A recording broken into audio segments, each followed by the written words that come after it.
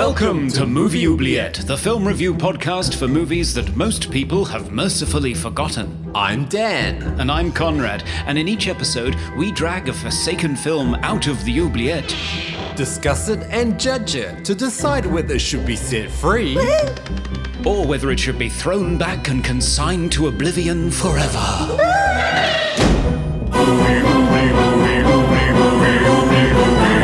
We review the films others tend to forget. Come with us and open up the movie oubliette. Hello and welcome to episode 103 of Movie Oubliette, the cross-hemispherical, intergenerational podcast for forgotten fantastical film lovers, with me, Conrad, possibly adopting an adorable puppy in Cambridge, UK. And me, Dan, giving vegan a try in Melbourne, Australia. Ooh.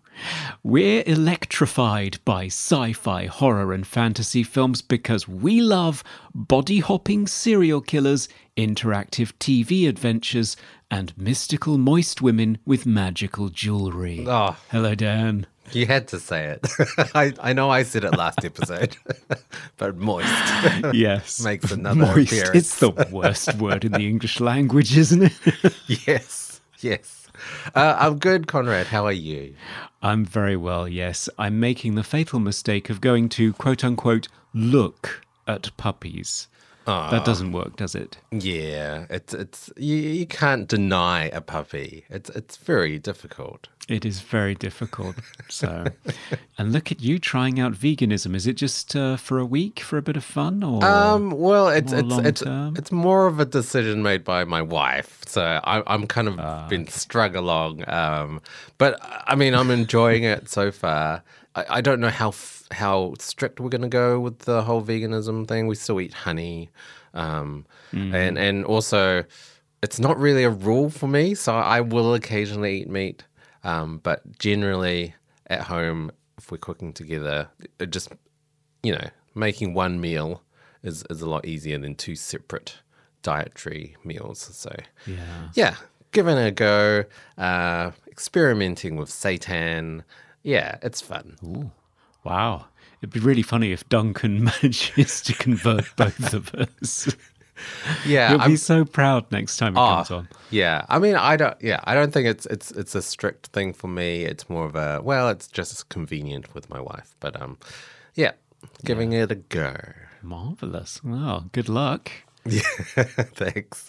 So, Conrad, anything in the mailbag today? We do. We have a new review on Facebook.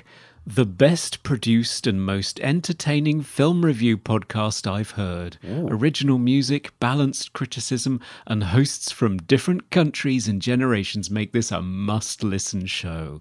And that's by one Melinda. Oh, wow. Someone we know. Yeah. Thanks, Melinda. But completely neutral. Thanks, Melinda. Wasn't prompted or anything. No, money did not change hands. When we were asking people to name their favourite pre-moon landing science fiction movie, John Michael Rouse was first up with 2001: A Space Odyssey. Mm-hmm. I mean, it's worth reminding everybody that was before the moon landing, and it's a stunning visual achievement and a technical masterpiece for its time, says Mr. Rouse, and very right he is. James Aronson says, This Island Earth, mainly for the last 20 minutes or so. Oh, I've never heard of that movie. I believe it's one of the films that Ethan Hawke is watching in Explorers. Oh, right, okay. On his TV, so. Right. There you go. On Lady in the Water, Wicked Person said, I was thinking to myself, I've seen this one. But nope, that was The Shape of Water. Oh, right. Yeah, that's a very, very different movie, isn't it? I mean, it's a very different movie. It's an entity coming from the water, so it's kind of similar. It is. Yeah, at least Paul Giamatti does not have sex with Bryce Dallas Howard in a bath. Oh, that would have made the movie so much worse. It would have been over, let's face it. Yeah.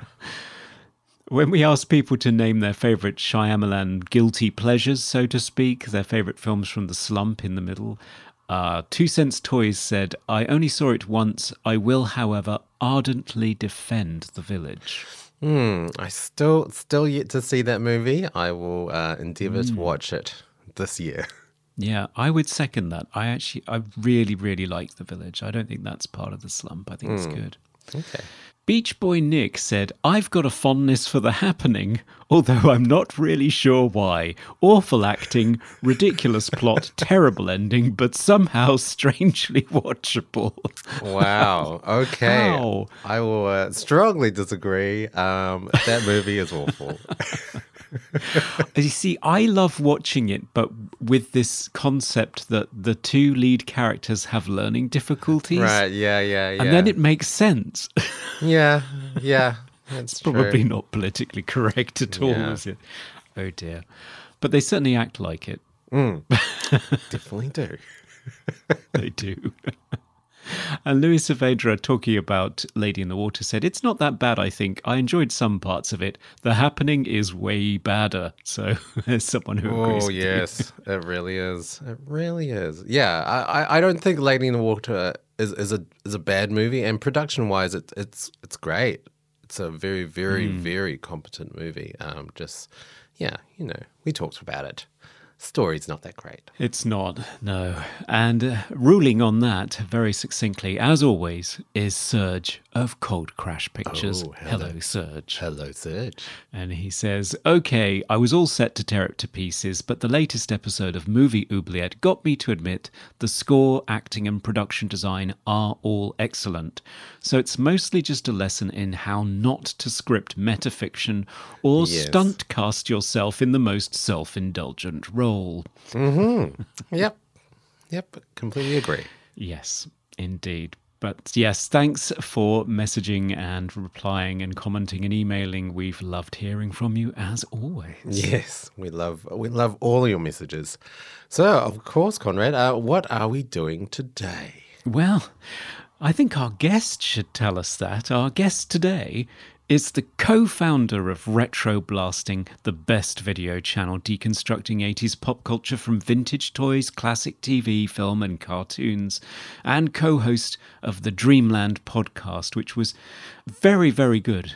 Very, very good. And it's about to get much, much worse, but never mind. Every Gen X's favourite place to hang out. Yes, it's Melinda Mogg. Hello, Melinda. Hello, guys. Hi. Hey. It's wonderful to be here. It's great Yes. to see you. How are you doing? I'm doing very well, thanks. Preparing for Iconicon, which is coming up at the end of June, beginning of July, as many of your audience probably already know. And it's been quite hectic, but exciting. It is exciting. We've got some great things lined up. Absolutely. Yes, we do. Yeah, can't wait. And it's not that far. I looked at the calendar and suddenly realized June is upon us. It's really terrifying, isn't it? It's really terrifying. But I think that we've got some great celebrity guests, which I'm excited about, or just all kinds of different things this year. So going to be fun. It's going to be great fun. Looking forward to it. For sure. So, would you like to be one of the very, very few guests who ventures into the oubliette to fetch a movie? Oh, wow. Well, I'm so honored that I get to see this oubliette. I can't wait. Go for it. All right. Well, let me just limp on over to the oubliette and see what we have in there today. Wow, it smells like the electric chair in here. I wasn't expecting that. That's odd. Oh, there's a really old-looking TV on. Wait. Whoa! I'm being pulled through a bunch of grainy war footage. Is this World War II? Oh, now I think I'm in an episode of Roseanne. Oh, That's wow. even worse. Wait. I see a remote control sitting on top of a VHS tape. Let me see if, Okay, yeah, that works. Whew, that was quite a ride, you guys. It's kind of like riding lightning. Wow. I got our movie. And on vintage VHS, that's great. Of course. I mean, that's the best visuals, for this particular movie. I think that's what you want.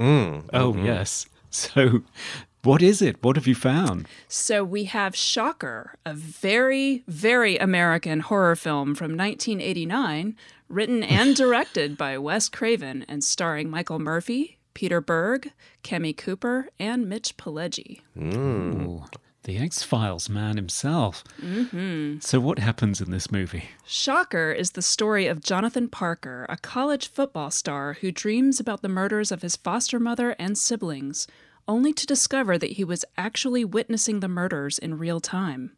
He identifies the killer, Horace Pinker, to the police, and they track him to his TV repair shop where he narrowly escapes. This leads Pinker to seek payback by brutally murdering Jonathan's live-in girlfriend, Allison. After the police casually let him discover the horrific murder scene, Jonathan is compelled to use his dream link with the killer to track him down, and his father, Lieutenant Don Parker, finally arrests him. After a Chucky-esque black magic ritual in his prison cell, Pinker is taken to the electric chair where he reveals he is Jonathan's bio-dad just before he is electrocuted. However, this serves to grant him the power to leap from body to body using electricity as he continues his killing spree and seeks even more revenge. Tracking him becomes even more difficult after he discovers he can move into the power grid. Luckily, Jonathan has the help of his illogically loyal football teammates and even the ghost of his dead but still pretty girlfriend and her magic necklace. Will they stop Pinker before he manages to leap into the airwaves and go primetime? Wow. Sounds pretty exciting, guys. It does. Doesn't it just? Let's find out more.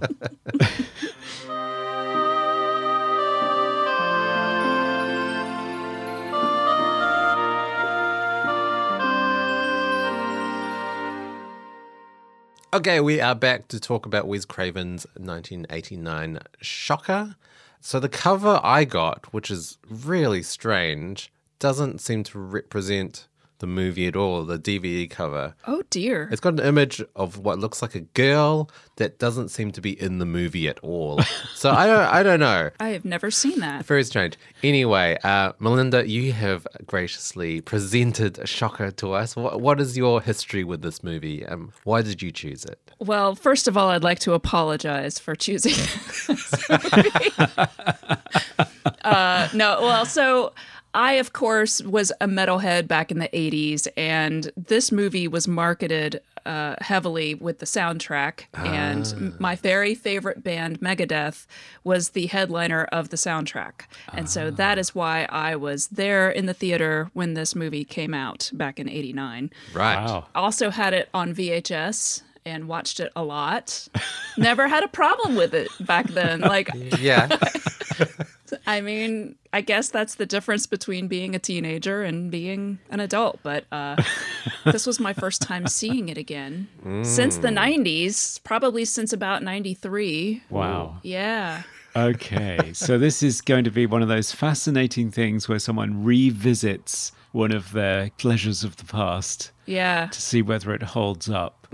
And it's pretty much the same situation for me. I didn't see it in theaters. I wasn't that excited about it. You're a little smarter than me. I had it on VHS. I had the X rental, so I had the big box version of Shocker because I clearly could not wait. And I can't quite tell you why, but I did used to watch it a lot, possibly even more than Nightmare on Elm Street. Wow. Same. Whereas Dan, I think you're a Shocker virgin, aren't you? That sounds really bad. Yeah, it sounds, that sounds questionable. Yes, I am, dare I say it, a Shocker virgin. I'm not a huge Wes Craven fan. I obviously love Nightmare on Elm Street. I think the first movie is the best one. I didn't like his New Nightmares. I thought that was terrible. Scream, obviously, really good.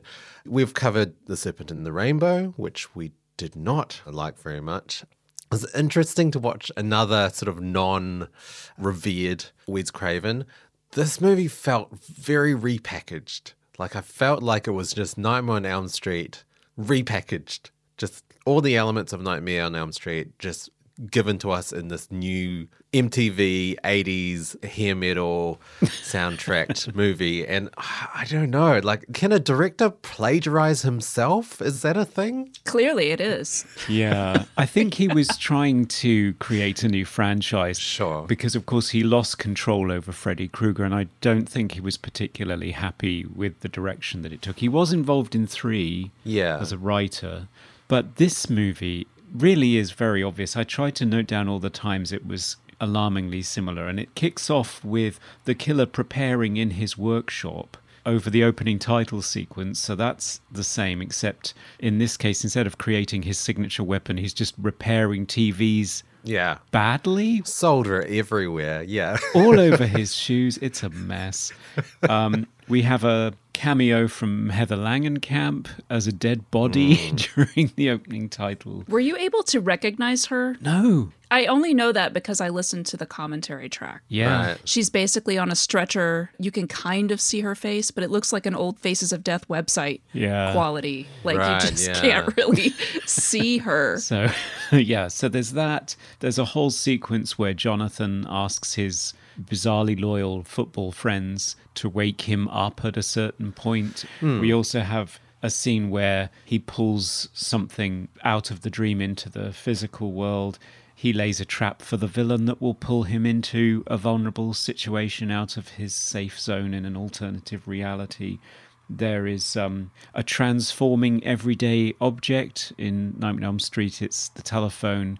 In this movie, it's a Barker lounger. Ah, yes. The Vibomatic. The Vibomatic. I mean, it's set up so many times, you know something's going to happen in the Vibomatic. So yeah, those were just a few of the ones I noted down, but it really is quite similar. There's a lot of dreamy stuff going on in this movie. Yeah, I also felt that the Horace Pinker character was very similar to Freddy Krueger as well, just very kind of maniacal and unpredictable and Yeah. a little bit crazy. So Wes Craven has a really great commentary track on the special edition version, I think is what it's called, of the Blu-ray that came out a few years back.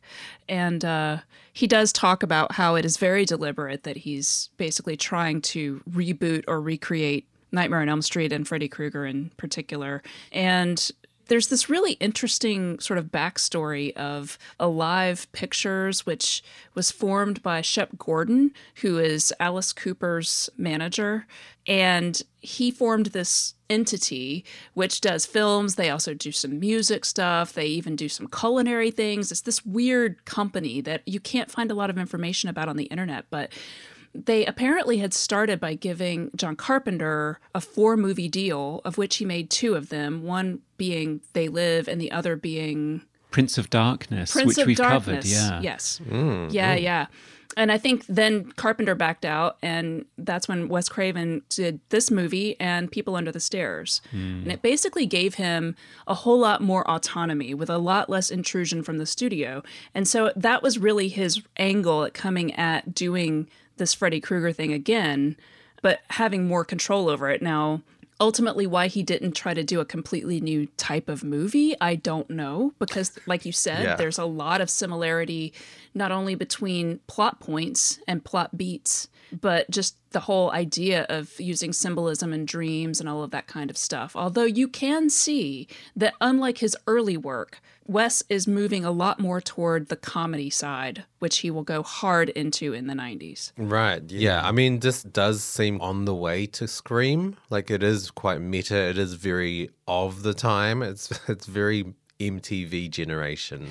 It's a different tone of movie, isn't it? Nightmare on Elm Street was terrifying for a whole generation. I knew really sort of tough guys who were reduced to a puddle of abject fear watching Nightmare on Elm Street, the first one. I don't think Shocker would have the same effect on anyone. It's gruesome here and there. There are some gruesome bodily harm effects in it. It could have been more gruesome, I Yeah. think. I think it suffered from the whole studio, I mean, trying to get the R rating. The same thing with Intruder. It could have been more gruesome. It certainly was initially. You know, I think they went back to the MPAA like 13 times, I read, because of them having to cut out gore. Yeah. You can see remnants of Yeah. it. Like there's a moment where Pinker bites off a prison guard's fingers and says, "Finger licking good," or something along those lines. Yeah. Now, you don't actually see him spit them out, and you don't hear it either. You just see them there in a wide shot after the fact. So you can tell that bits have been removed from this movie. Yeah. The one-liners, they were trying really, really hard to sort of create all of these catchphrases that kind of didn't work. They just felt like catchphrases. Even the "No More Mr. Nice Guy" and then having the song "No More Mr. Nice Guy" playing over it. Yeah. What does that even mean? When was the killer ever a nice guy? Yeah, I didn't get that. And I honestly don't understand Wes's transition from some of his early work into, like, I'm not a huge fan of, like, once he gets into the 90s, like, unlike you, I really hate Scream. Right. Because I feel like it's making fun of people who like horror movies, which is me. Yeah, true. So I feel like I almost wonder if Wes Craven was sort of having a bad attitude about like where they took the character he created and he just leaned heavily into it, almost with a sarcastic tone. Like that's how I've always taken this period in his career. Yeah. It's not a bad shout because he was trying to direct other genres, wasn't he? Didn't he do one of those inspiring music teacher in school movies? I didn't realize he did that. Yeah, Music of the Heart. Was that a 90s or early 2000s movie with Meryl Streep? Inspirational biopic. It's like, Yeah. what? Oh, okay. Where's okay?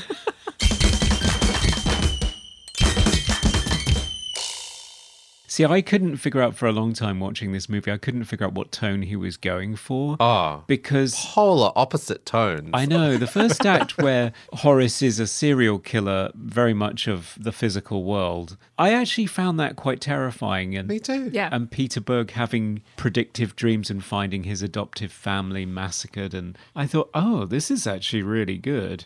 But then once you start getting into the body swapping and the 8-year-old girls with pink pearls Yeah. dragging their leg through a park, swearing like a fisherman.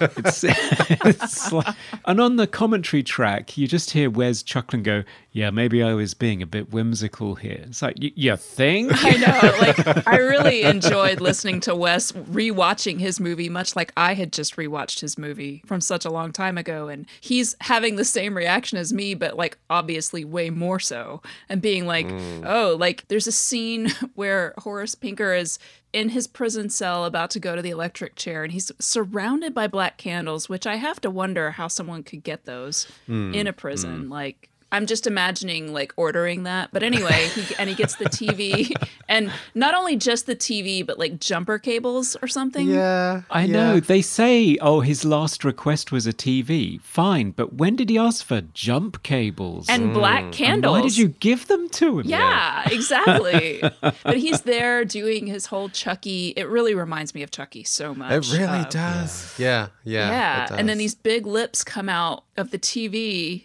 and say, you got it, or something like that. And Yeah, you got it, baby. yeah, you got it, baby. That's what it is. And I swear to God, it just reminded me of Cool World for some reason. Right. Oh, I haven't seen that. Oh my God, it's something else. But anyway, it's very like adult, but also like cartoony. That's where it starts skewing into the like Warner Brothers Looney Tunes realm. Yeah. I mean, I think why it doesn't work is because you just didn't see any of that for the first act. They didn't allude to all of this weird black magic turning into energy, electricity. So when it happens, it's just like, what the hell is going on right now? And it just rips the tension out of the movie. Well, luckily they don't explain it at all. So I don't. They don't. They don't. And there's like no rules to the situation. It just No. it seems to Yeah. just be unfolding and morphing into whatever it turns out until the final act, which is just like I just got to the point where I just give up. I don't get what's going on. How did they get into the TV? This is insane.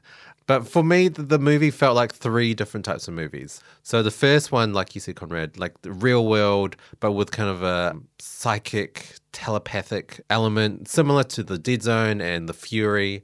It also has elements of like a serial killer movie, like sort of finding a serial killer like Zodiac and Summer of Sam and Silence of the Lambs. But then it goes into the supernatural, Child's Play, Nightmare on Elm Street, like similar to movies like Leprechaun and Idle Hands, the really kooky horror, black comedy type movies. And it just lost me at that point. you have to Yeah. give a shout out to Terror Vision as well. I haven't seen Terror Vision. So Terror Vision specifically very comedic and also a commentary on the influence of television in American life. Right. Which I feel like is a part of this movie as well. He's doing a lot, and I think that it would have been really helpful if someone had made him focus more. Yeah. Because he's talking about, in the commentary track, he did give a lot of thought to a lot of these things. So he's talking about things like exploring something beyond the dream world and the world of electromagnetic impulses and the neural network of the modern world. Like, these are all things that he's talking about in his director's commentary. Right, right. And how television connects everyone and how powerful it is. And But I didn't get that though. Like, no one else was watching television. If they had lots of shots of people constantly watching television, then that theme would come across. But yes, I agree. Yeah. I didn't get that at all. It just felt like 3 different movies kind of jam-packed into this one movie and none of the parts kind of worked. Like, I would have been fine watching those 3 different movies as singular movies. Yeah. Like, if you're going to go completely whimsical, kooky, goofy, then have it all the way through. Don't have a mopey teenager that's just always sad and then his whole family gets killed and his girlfriend gets killed. It seems just tonally imbalanced. I also think that if the mandate is you have to use all these heavy metal bands, right? And that's going to be a big part of the movie, then it should be part of the movie as well. Yeah, So, exactly. like, instead of him being a jock, which in the 80s, jocks hated metal and they hated metalheads. So it's very jarring from that point of view. Yes. It would have made more sense to have him be more of a metalhead sort of guy that Exactly. didn't fit in with society. And so, like, then it would have felt more organic to have that music in the movie because it would have sounded like it wasn't just force on top of it. But as it is, it's just like there's a lot of things that are working against each other at every step of the way. Yeah, that's a really, really good point. And there are no rules. I need rules on my supernatural serial killers. I need to understand what they can do and what they can't do. So Horace can possess people through electricity, usually by touch, sometimes just through inanimate objects. And for some reason, they inherit his physical limp, even though the body he's in doesn't have the limp, so I don't know why that's happening. But he also inherits the limitations of the body he's in, so the first guy he goes into is overweight and also injured and not collapses, so he doesn't get very far with that one. And then later on, he goes into Jonathan's adoptive father, and the father fakes a heart attack, which somehow Horace believes, even though he can feel the same things as, or maybe not. I don't understand. I was confused. And he fights Jonathan at one point and he's touching him. So you think, why doesn't he just go into Jonathan and throw himself off a bridge? Yeah. I thought that's what was going to happen. That'd do it. I assume it's because he wants to torture him. He wants to drag it out. Yeah. But yeah, you're right. It doesn't, none of these things are well defined at all. No. Yeah. And even in the final scene where he tricks him to go into the television onto a channel that is filmed in his bedroom or in his house and he traps him, I didn't really understand how that even worked. How did he trap him? I don't know. And he had the remote. Yeah, and that whole thing with the remote. The remote, Which, you know, I mean- I can pause him because you can pause live TV in 1989. That makes sense. But when he's flinging him around the room like it's a wand or something, is that how remotes work? Not that I'm aware I of. don't think so. Well, again, it would have made also more sense if it was like he had recorded him on TV. Yeah. Because, like you're saying, Conrad, you can't use a remote like fast forward and pause on live TV. You can certainly turn the volume down and turn it off. That's true. Yeah. But there's not a lot of thought processes. So, like with the limp, I'm just looking at it from a medical perspective and I'm going, okay, so he got shot through the knee, but that wouldn't cause that Yeah, right. specifically. I feel like, if somebody could have workshopped this with Wes, they could have probably sold it like this. Like if he had had some sort of issue where he had an amputated leg, so he had like phantom limb pain or phantom limb. Right. Like so that gets into what Wes loves, right? Which is the mind and the subconscious and how it all works together with the human body. He loves that stuff. But it's like, I don't think it works that way with just like a knee injury. No. Like, No. I don't know.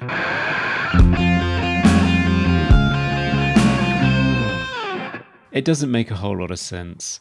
Yeah. And then when you go to the practicalities of the story, not a lot of that makes much sense either. I mean, we're barely introduced to characters or not even introduced at all. Like his family gets killed and I didn't even know it was his family until after it happened. Like, who are these people? Yeah. And then he's suddenly very, very sad and his dad doesn't seem to be fazed at all. Just some strange reactions from characters. The funny thing about the dad is that the dad seems to be really hooked up on procedure, but he's investigating the serial killer who killed his entire family. Is that normal? Well, I think I wouldn't have thought so. it doesn't seem really clear in the movie, but I believe that Horace kills the family because he was already being investigated by Sure. the dad. Yeah, And then that's he true. just kept it as his case. But the father's relationship with the son is very changeable. So for the most part, it seems very antagonistic. And Wes talks about this movie is similar to Nightmare on Elm Street, like in the sense that Nancy and her mother have this whole debate, and this is a father and son instead of a mother and daughter. And you have a cop dad. It's very similar also to Nightmare on Elm Street. But you have these parents who are not likable. And Wes talks about having kind of a very difficult relationship with a somewhat abusive or scary father, which is clear in a lot of his films. And a mother who didn't really like to tell the truth because she was trying to protect him. So she would never just come out and tell him what was going on. And so you can see that play out in both Nightmare and this movie. And it's really frustrating because you're sitting there going, I don't really like the dad. But then there's that scene where they're hanging off the tower and they're acting like they love each other and they're so close, and there's no establishment of that whatsoever in the film. Yeah, I felt like that was pretty much the way with all the characters. He had some sort of rapport with his teammates and his coach, but you didn't really see it. The only character I think that worked in terms of like, you know, feeling anything for was Allison, like his girlfriend. She just seemed to be very attached and very supportive, and you did see the love and chemistry between them. And so when she was killed off, I was really shocked. Yeah, I mean, she doesn't get a whole lot other than being his girlfriend as a character. I know, that's true. Yeah. But I mean, she dies pretty early. So like once you're a ghost, like I don't know how you have much going on in your life, but you know, he's a football star and he's got, you know, all of this stuff around him, and she doesn't seem to have a whole lot of an identity other than just being this really supportive, virginal looking, although clearly not a virgin because I guess she lives with him. And yeah, but they've never slept together. She says this right at the beginning. She does, yeah. But they literally sleep together. I mean, yeah, but fully clothed. She's taking a bath right there. I know. And the scene is introduced with him grunting, and then when it pans across, she's naked in the bath and he's working out, probably working off a lot of sexual frustration. Right? 'Cause she's like, she won't sleep with him, but she'll be naked in the bath with the door open. Yeah. There's a tease and then there's a tease. Is that waterbed moving around? Yeah, they're college students. He has his own home, but they're not sleeping together, apparently. Yeah, right. I don't buy it, movie. I don't buy it. It's pretty amazing, but she does wear all white, and she's very breathy when she's a ghost. I don't know. I mean, it's very cliche, but I did think that worked. I mean, it didn't make any sense story-wise with ghosts, and then all the other dead people come back as zombie ghosts at the end, and Yes. the necklace didn't make any sense. Like, why did that have power? Was it the love? It's the love. That had power? It's the love has the power. You know. It's like in the song, "We will have the power." Yes. Anyway. I thought she was a Care Bear because at one point she sort of fires love out of her chest and repels yes. Pinker. Yeah, I like had to put my head down during that scene. I was like, oh God. Wow. Yeah. Oh God. Yeah. I mean, can we talk about Pinker as a villain or serial killer? Like, did he work? Because I have noticed with the very few Wes Craven movies that I've watched, that Wes Craven really likes to write killers that love killing. They have immense joy out of killing. With Freddy Krueger and Ghostface in Scream, like they just have there's a lot of glee involved. Find your passion, you know? Yeah, Does that work in this movie? Does Horace Pinker work? I don't think so. I think he does. Like, I think that probably the best part of this movie for me is him. I think he does a great job acting the role. He's over the top, but I think that's what he's being directed to do. And maybe it's just because I really enjoy seeing him, and it developed into a whole different level of enjoyment because I grew to love him in the X-Files, and he has a completely different type of character in that show. Going back and watching this movie is like, oh wow, like Sure. it's so funny to watch him be both of those things, and he's just like, I think he does a great job. But I mean, I can see why someone would just be like, what the hell? Yeah. No, I think you're absolutely right. I think Mitch Pileggi is the best thing in the movie because he does just go for it. He's chewing the scenery, he's jumping up and down, he's quipping, he's spitting blood out. I mean, he's full of glee. But crucially, other than Act 1, I do not find him frightening.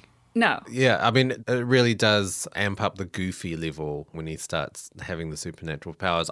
For me, I found him too similar to Freddy Krueger, like just a little bit kooky and weird, and the fact when he does have powers, you know, strange things start to happen, exactly like Nightmare on Elm Street. So I thought the character was too similar, and I did find a lot of similarities between him and Chucky. Yeah. Very, very similar, just in different bodies. I feel like he's a lot more like Chucky than Freddy, personally. Yeah, that's true. That's Yeah. true. I kind of enjoyed the body swap stuff. I kind of wanted more of that. Yeah. I thought the actors that were playing him, you know, possessing their bodies were very good. I mean, the little girl was actually Yeah. Yeah.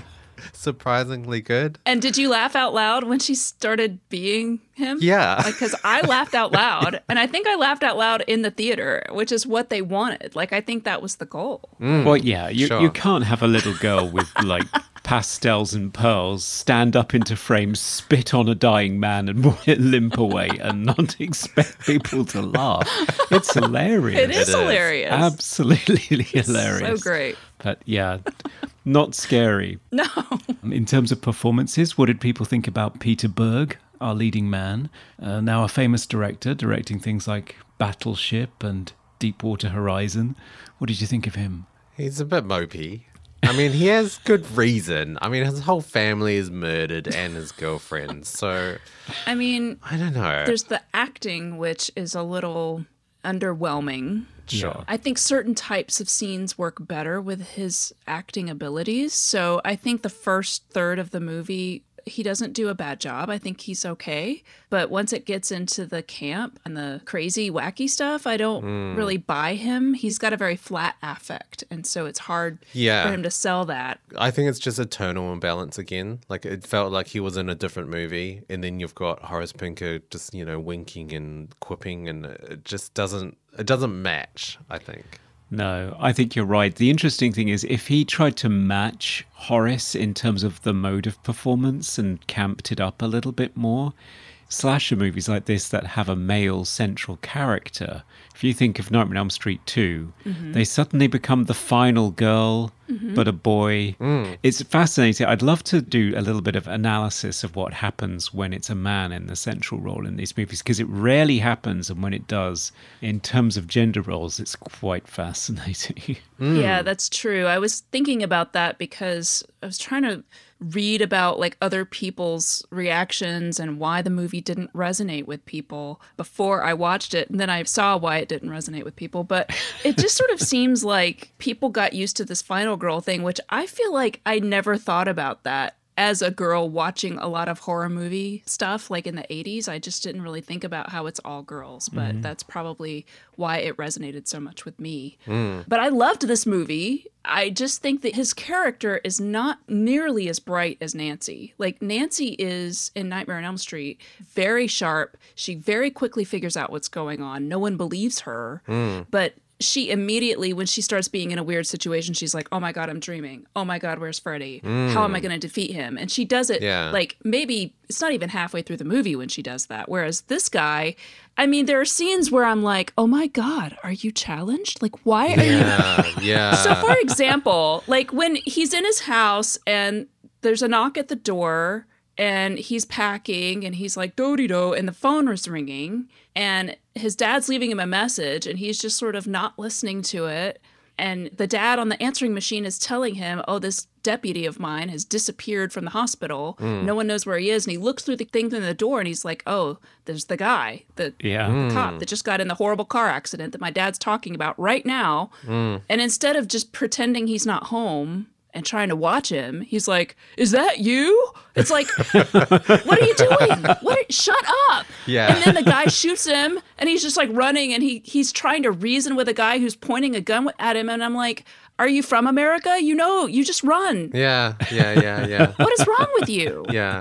Yeah, I mean, the scene where he's trying to look for the necklace in the lake as well, and he's like, I need a mask, and he jumps in the lake, like, oh, I don't have a mask, and he jumps out of it. It's like, what's happening right now? Like that was insane. Yeah. And then he's frightened of his girlfriend again, even though they've been chatting for like previous scenes, but now she's in the water floating around. All of a sudden, she's scary again. Well, I mean, dead bodies are a lot worse when they're in the water. I mean... Now it's time for Random Trivia. So, Melinda, what fascinating pieces of trivia did you discover at the bottom of a lake today? Well, for one, I have to give a little shout out to Headbangers Ball from Halloween of 1989. Where Mitch Pileggi actually appeared. It was all hosted by Alice Cooper, Dave Mustaine from Megadeth, and the guys from Dangerous Toys, and even Iggy Pop all came to sort of promote the movie, and it's a great little piece of nostalgia. I found a clip of it on YouTube earlier, and we were watching it. It has all the commercials from 1989 as well, so so much fun. I watched it in real time back in the day, so I have fond memories of that. And then the other little piece of trivia is that the little girl in the park is played by an actress named Lindsay Parker. And she was about, I'm not sure how old she was in the movie, but she was also Carrie in Flowers in the Attic from 1987. So for any of you V.C. Andrews fans out there, she was also in that very highly disturbing film, which is very inappropriate for children as well. So there you go. Right. I haven't seen that movie. No, me neither. Maybe we should cover it. Oh, dear. I wouldn't. It's just filled with incest. Oh, my. Oh, great. And that's our trivia. Yes.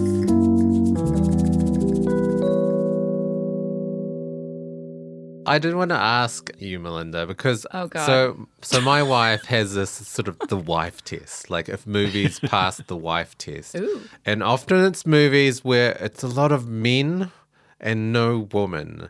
And this is also the case here. There are a lot of men, a lot of male characters. So for you, like what attracted you to this movie apart from, the soundtrack? Like why did you like this? Because for my wife, she just turned off. The thing that I remember about this movie was the tragic love part of it, which is I am a huge sucker for tragic love, like Romeo and Juliet stuff where somebody dies. Mm-hmm. And so the scene where Horace Pinker kills her in the bathroom where the Jonathan guy lives, and when he comes in and finds her body and there's just blood everywhere, and he has that reaction scene, that like left this wonderful little photographic imprint in my head that I've actually done several paintings, like when I was an art student, that were sort of around that concept of someone finding their loved one dead in a bathtub and, that super dark, gothy type thing. And so that's kind of what attracted me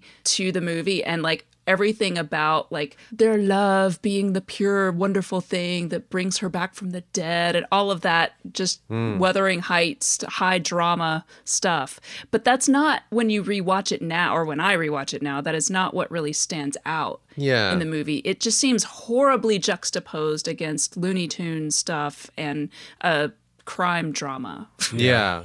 Like, I think the movie would have worked way better if Horace wasn't kooky and wacky. Like, if he was just a very serious, manipulative, controlled character, I think it would have been quite a terrifying movie. And then having the love weird ghost scenes, I think that would have worked.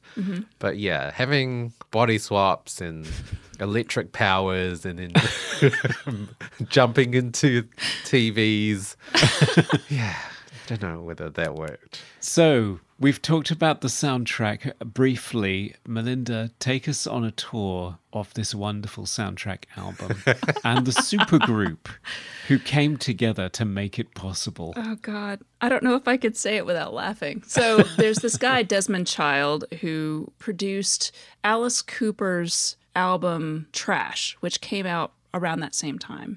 It was a huge hit. And so Shep Gordon, who is Alice Cooper's manager and owns Alive Films, brought him in to be part of this whole thing as well. And so he pulled his strings because he's a big music industry guy. He's worked with tons of different kinds of people. And he was like thumbing through the catalog and going, oh, Megadeth, let's pull them in. And because Megadeth had toured with Alice Cooper previously. And there was like a new band that was called Dangerous Toys. And they have one of the better songs on the album. But they formed this super group, picking and choosing. So they had people like Paul Stanley from Kiss, Desmond Child himself sings on one of the songs, Alice Cooper sings as part of this, Tommy Lee is the drummer from Motley Crue. So they formed this sort of band that only made 2 songs, and they're called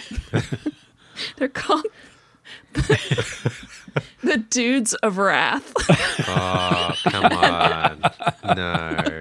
And they do 2 songs on the album, and the one song is sort of the title track, and it's not bad, it's okay. And then the second song is called Shock Dance, which is the one that Alice is on, but it's really bad. Like, it's like a rap.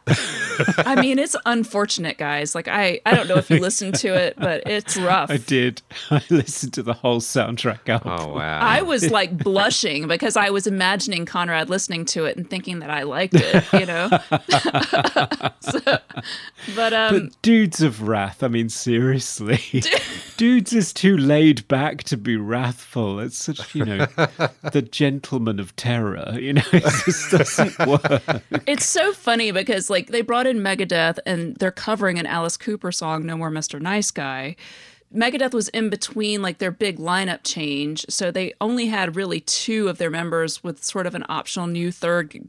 They had a new drummer that they had just hired who played on their next album, but it's like this whole thing. Dave Mustaine, the lead singer of Megadeth, was so strung out on drugs that he couldn't even play guitar in the music video. Wow. The music video being done by Penelope Spheris, who had just done The Decline of Western Civilization with them in it, as well as she had done the movie Dudes, which is Dudes of Wrath, Dudes. Anyway, it's all like connected in this like weird way. Yeah. So anyway, it's not great. It's hair metal, and it's like kind of the end of metal. Kind of like, I also see this time period as the last dregs of the best horror movies as well. Like, I don't like 90s horror at all. Sure. And I hate 90s metal. So they're both kind of like their last death gasps. And so that's what this feels like on both fronts. Yeah, I was just reminded of Ghosts of Mars and Maximum Overdrive, where like they get rock bands or metal bands in, and they just don't know how to score a movie. No. It just didn't add tension at all. Like, there were lots of scenes in this where it didn't add anything. It just made it sound cool. Yeah. Or very moody, ominous swells, which I think works. Or it sounds like they're just throwing all the instruments down a flight of stairs. It's just a cacophony of like percussion and every instrument playing all at once. And it kind of made it comical. Yeah, it's William Goldstein's electronic score. William Goldstein being the man behind the score for The Kids from Fame. Right. It's so bad. It is the worst part of this movie to me, Yeah. is the constant every key on a keyboard being hit. Yeah. At the same time Yeah. for the horror jump scare beats. And there's an interesting interview with him on that Blu-ray, and he talks about how he had met Wes working on the Twilight Zone episode, the new Twilight Zones that came out in the 80s. Oh, yeah. And Wes really liked his more electronic approach. And so it was a totally electronic score. He has released his score as an actual album. And when you listen to the album, there are musical parts. And like you're saying, I think those parts that are actually scored work. But he had apparently talked to the sound effects people and tried to get an idea of what they were going to be using, and he was going to work it into the score. And that's why it is just pervasive. I feel like you don't get a full scene, certainly not an action scene, without that horrific pounding of, like, it sounds like a little kid taking their hands and hitting every key on the keyboard at once.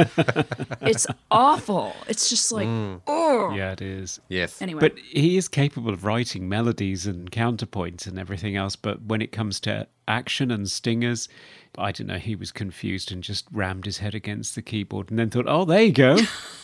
Job done. So, I think you're right. yeah. So this was like the last of a string of movies where a serial murderer gets electrocuted, executed, and then comes back. In 1987, Prison, 1988, Destroyer, 1989, The Horror Show. None of those movies I have seen. Watching this movie does remind me of another movie. Is it a Denzel Washington movie? No, it's not. It's called Ernest Goes to Prison. Those Ernest movies. And he does get electrocuted and he comes back and suddenly he has lightning powers. It's ridiculous. Dan. Oh, man. But that movie came out in 1990, so like a year after this movie. So Maybe it's the unofficial sequel. maybe. Well, they wanted this to be a franchise, There you go. know, so. Pee-wee Pinker. Coming to you live from the Movie Oubliette Theatre, it's the prestigious Mobley Awards. Hey, it's the Mobley Awards. It's where we present our favourite R-rating shocking parts of the film in a number of electrifying categories. I know you already said it, Conrad, but I had to It's say it hard again. to avoid. Best quote. Oh, it's got to be, come on, boy, let's take a ride in my Volkswagen. Oh, I laughed so hard. They were trying so hard with the Oh, catchphrases. God. It's crazy. And the eyes on the Barcalounger. Oh, Oh, my God. Oh, it's terrible. Terrible. The one that always stays with me after watching the movie is Timothy Leary, the psychedelic drug experimenter. And read up about his life if you want to go down a rabbit hole. He's amazing. Playing the evangelist preacher on TV, slowly walking up to the screen and sort of urgently whispering, "Check your perimeter! Check your perimeter!" So loved great. That is actually genuinely creepy, I think. It is. Yeah. yeah. One honourable mention is John Tesh, who's now a new age pianist, appearing as the newsreader in the movie. At one point, quotes the police detective, Detective Don, as describing Pinker's lair as, quote, "a hellhole filled with evil instruments, strange symbols, and hundreds of mummified cats." Yeah, that's right. Wow. I mean, if it weren't so funny Hundreds. looking, then it would have been somewhat upsetting. Well, Yeah. yes, quite. I mean, Best hair or costume. well, to me, it's a tie between Allison's hair in every single scene that she's in, which looked exactly like my hair back at that time, or Oh, wow. the TV reporter at the end. He had this amazing poofy merm.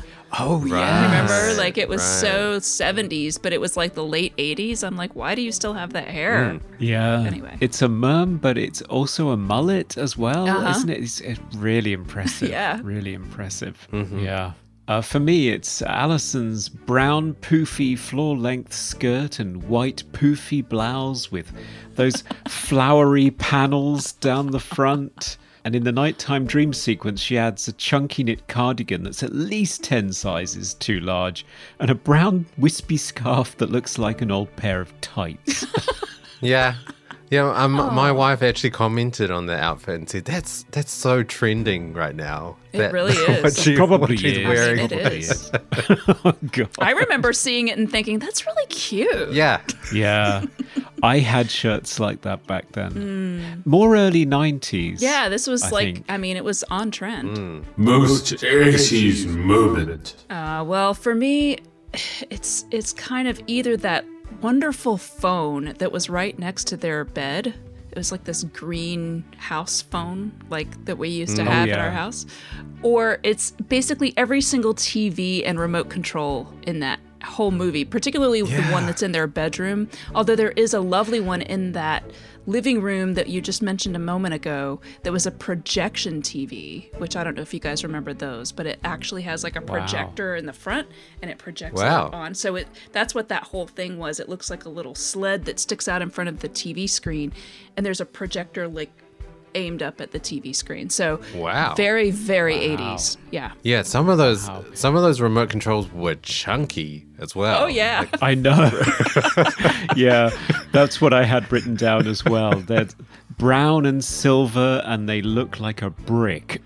Like an actual physical brick-sized remote control. Yeah, probably weighed that much too. Favorite scene? My favorite scene is when Allison comes to him as a ghost the first time in the bathroom, and the lighting is absolutely stunning, and she's covered in the blood, and it just looks so God, I don't know, but the cinematography on that scene is just perfect. I mean, I love it. I love the colors. It's the one with the whole forest in the background. Yes. Behind her, yes. It's so surreal. It's so gorgeous. And the color of the blood, I mean, it doesn't look really like blood. It really does have that red temper paint, but there's something about the saturation levels that they achieved. And the cinematographer actually has a really good interview where he's talking about how all of the effects are still, of course, very practical in this movie. It's the very end of the practical effects era, I think, for, we start going into digital in the 90s, obviously, but he did a great job of really capturing like this creepy, haunting, romantic, overly saturated look, especially in that scene. Just love it. Yeah. Yeah. How about for you, Conrad? For me, it's got to be the park scene with all the gosh. body jumping and the little girl, and it just seems to go on forever. It's in broad daylight. He's hopping from one body to the next. It's getting more and more ridiculous and funny. Jonathan's been shot about 18 times. It's just... It's insane, it's imaginative, it's weird, it's funny. I thought it was an absolute hoot. I thought it was great, that scene. Right, yeah. It really was kooky to the sort of maximum level.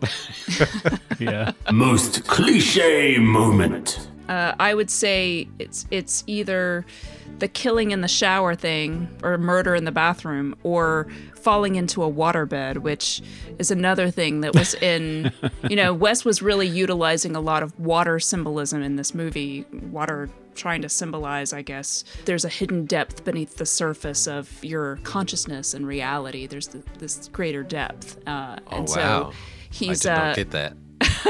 he's doing, that's why there's a waterbed is the first thing I noticed in the room. I was like, water. And then she gets killed in the bathroom, and then she's in a lake, and then there's rain in a scene, which was apparently real rain. And there's all this water symbolism in the movie. Didn't look like real rain. But he falls into the bed, and if you remember in Nightmare on Elm Street, Johnny Depp's character ends up in his waterbed as well. So the scene with the blood spouting out of the bed. Like a geezer. It's on TV. There's just footage of rain or something. Yeah. As well. Yep. He's watching the 24-hour ASMR Rain channel. I would watch that. I thought it was like, what are you watching? But then it ends up being like a dream sequence. So I was like, okay, that makes sense. Like weird stuff It's happens, PBS. PBS on a low funding month. For me, the biggest cliche in this movie was the magical accessory, the necklace of power. Oh, yes. Most obviously, it's usually a crucifix versus vampires, but it also features in The Evil Dead, where it's possibly the ugliest necklace that's ever been conceived. Dragon Slayer in 81, which we've covered. And of course, The Never-Ending Story and things like The Little Mermaid. So it's more of a fantasy trope than a horror trope, but it has bled over into horror as well. Yeah. It's good. Best special effect. My favorite special effect has got to be the biting the lip off when the guy goes to give Horace CPR in the prison, and it's just this long rubbery thing, and it looks kind of fake, but it's also pretty horrific. And it was made even better because I was having dinner and Michael came upstairs and I was like, oh, there's no gory scenes coming up. And we're sitting there eating dinner and he's like, he just looks over at me like, really, Melinda? Really? You weren't having ox tongue for Oh, dinner. dear, no. Thank goodness. No.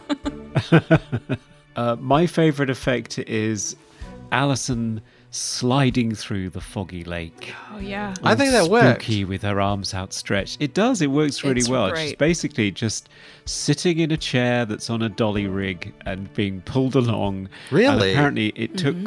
Yeah, it's just a physical effect. She's just being pulled along in a chair. But apparently... it took multiple takes because they couldn't get it very smooth. It took a lot of practice to get it smooth, and sometimes it wobbled about all over the place and she fell off. Oh, wow. Wow. So is she in... She's not in a real lake, is she? It's just like a tank of I water. think that scene was not in a lake. They had a set, but there were scenes like where Peter Berg is actually in a lake that was very, very cold. And he got Right. almost hypothermia from it. But Oh, wow. you can tell like Yeah. scenes where he's diving down and you can tell that the water is like only as tall as he is. So he's trying to make it look like he's diving, but it's not very convincing. Ah, okay. No, I do like it when his little feet keep Yep. popping up. Yeah.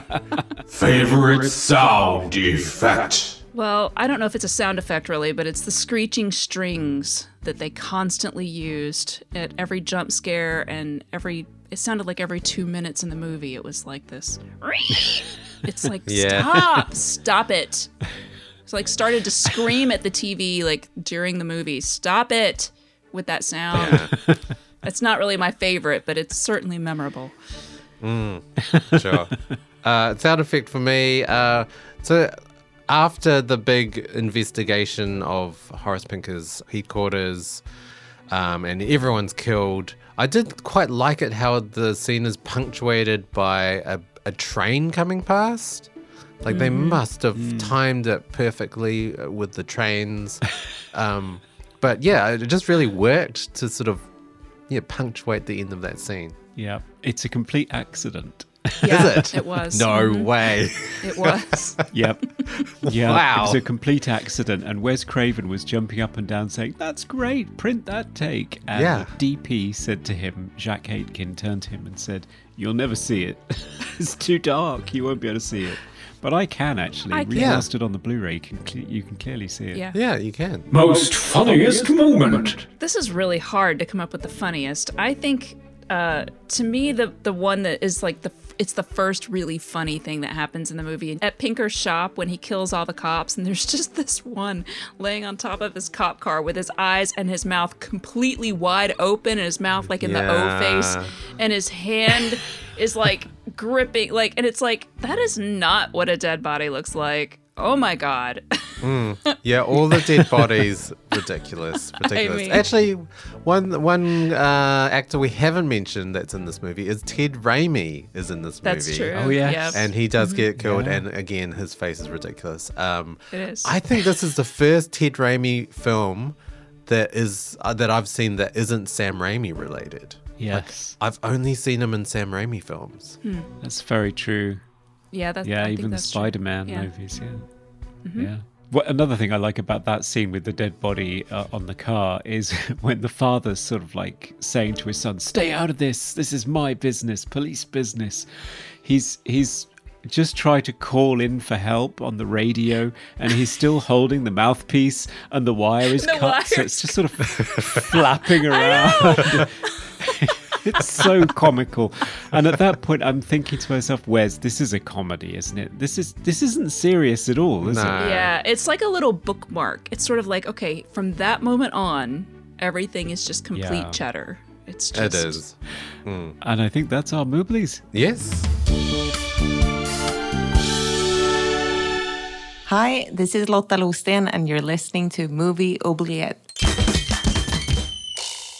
Okay, final verdicts. Should Wes Craven's Shocker be freed from its digital tomb to be broadcast all over the world and be loved, or should it be flung around the room a bit and then plummet down into the oubliette to be lost forever? Melinda, you have gifted us this movie, Shocker. So sorry. A childhood favorite. Would you recommend this to our listeners out there? Well, as much as I really want to like this movie, and back in the day, I did like this movie a lot. I love Wes Craven. I love a lot of the people who are involved. I love Mitch Pileggi. There's a lot of parts of this movie that I enjoy still, but I can't in good conscience recommend anyone watch it. Unless you just really want to kind of enjoy sort of a little bit of a train wreck of a movie, it doesn't really seem to accomplish what it's trying to accomplish. It feels very needlessly long, for one thing. It should have about 30 minutes chopped out of it, and it might have been like maybe just chop off the front half, which I don't know, was probably one of the better parts, but then it would at least be just a comedy. It's very scattered. It doesn't really seem to know where it wants to land, and I don't think it does land. And so I would have to say no, it needs to stay in the oubliette, sadly.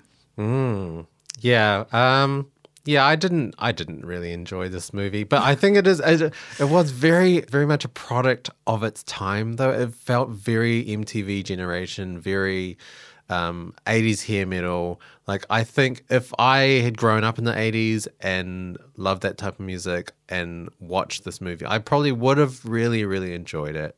But yeah, it does feel like two types of movies joined together. You've got your serious psychic link serial killer movie, which I thought really worked, and then you've got the really weird, kooky, Chucky, Freddy Krueger, all sorts of weird stuff happening and together doesn't work at all. It really doesn't work at all. So No.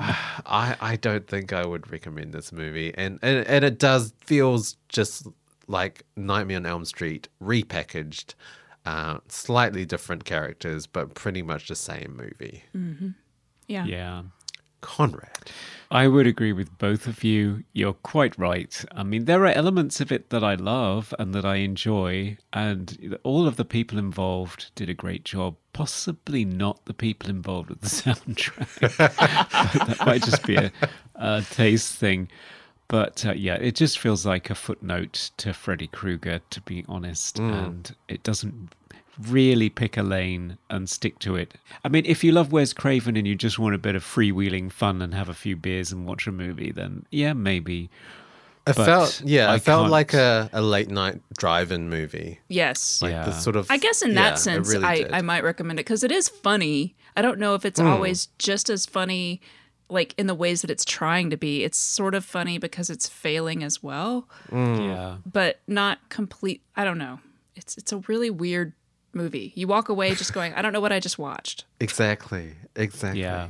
So I don't think I could, in all good conscience, put somebody through it willingly. But I think I would throw it back in there. So yeah. Sorry, Wes. Sorry, Wes. Yeah. Let me just attach these crocodile clips. No more Mr. Nice Guy. Take that. Back down there. Yeah. Oh, dear. I mean, I will give credit to Wes Craven at least trying to do something different, at least, pushing the boundaries of horror. And the soundtrack gave us the best Whitesnake song that's not written by Whitesnake that we've ever heard. Okay. We'll take your word for it. Yeah, definitely take your word for it. I mean, you listen to The Still of the Night and then you listen to The Awakening by Voodoo X, and you tell me that that's not a complete mirror image right there. Right. So. I don't know what any of that means. But Fair enough. So, Melinda, where can people follow you and hear more of your insights into late 80s horror and metal gems like this one? Well, you can find me at Retroblasting. We are now doing live streams on the first Saturday of every month, so I will generally be there. And soon, after Iconicon, you will find me also restarting my Dreamland podcast with a very special new co-host. is this Yes, the big announcement? Yes. So I don't know if we're ready to make that announcement yet, but yeah. So that's where you'll be able to find me. It's sort of on hiatus right now, but I'm thinking probably August, like summertime, we're gonna have it back up and running. So I'm excited about that. Yes.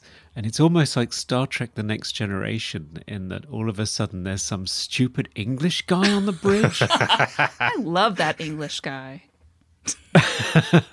Took people a while to warm up to him, though, so let's see how it goes. That's true. I mean, I don't know. I liked him from the outset. It was just the horrible costuming that I didn't like. But you don't have that problem, you know what I'm saying?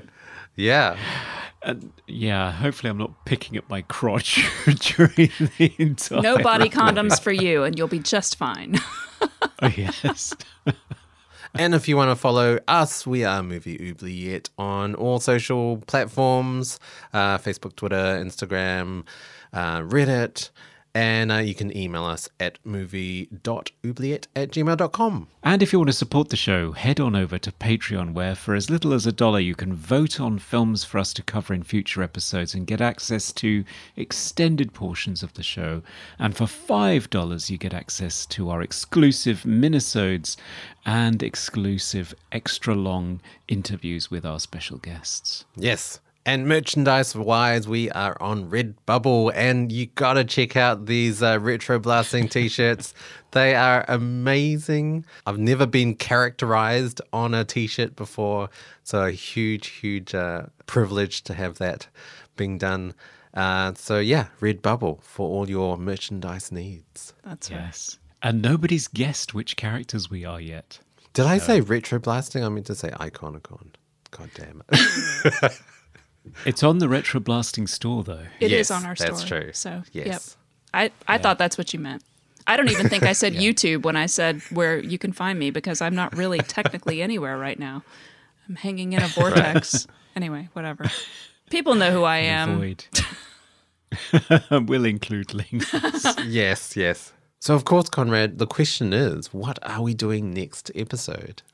Well, our patrons actually voted on which film we would do after you revealed your stash of yes. Oubliette films on Twitter, which generated a lot of interest. So I listed all the sci-fi films from your stash that people were commenting on, because we should do a sci-fi next. And the one that came out tops was the 1995 cyberpunk film Johnny Mnemonic. Oh, I have not seen this movie since I was a teenager. So, Right. looking forward to some Keanu Reeves action. Yes, Keanu Reeves just before The Matrix in a very similar film as I seem to recall. Yeah, I can't really remember it. No. One of them changed the face of action sci-fi movie making for the next decade, and then there was this one.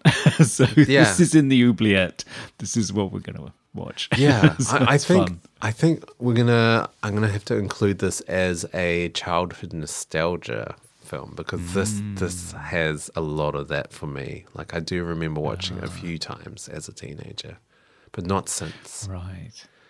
Okay, well, it should be fun to revisit. So we have Keanu Reeves, Dolph Lundgren, Takashi Kitano, and Ice-T. Of course, it's the 90s. It's You got to a have a 90s rapper movie. in there. You've got to have a rapper in there somewhere, so yeah.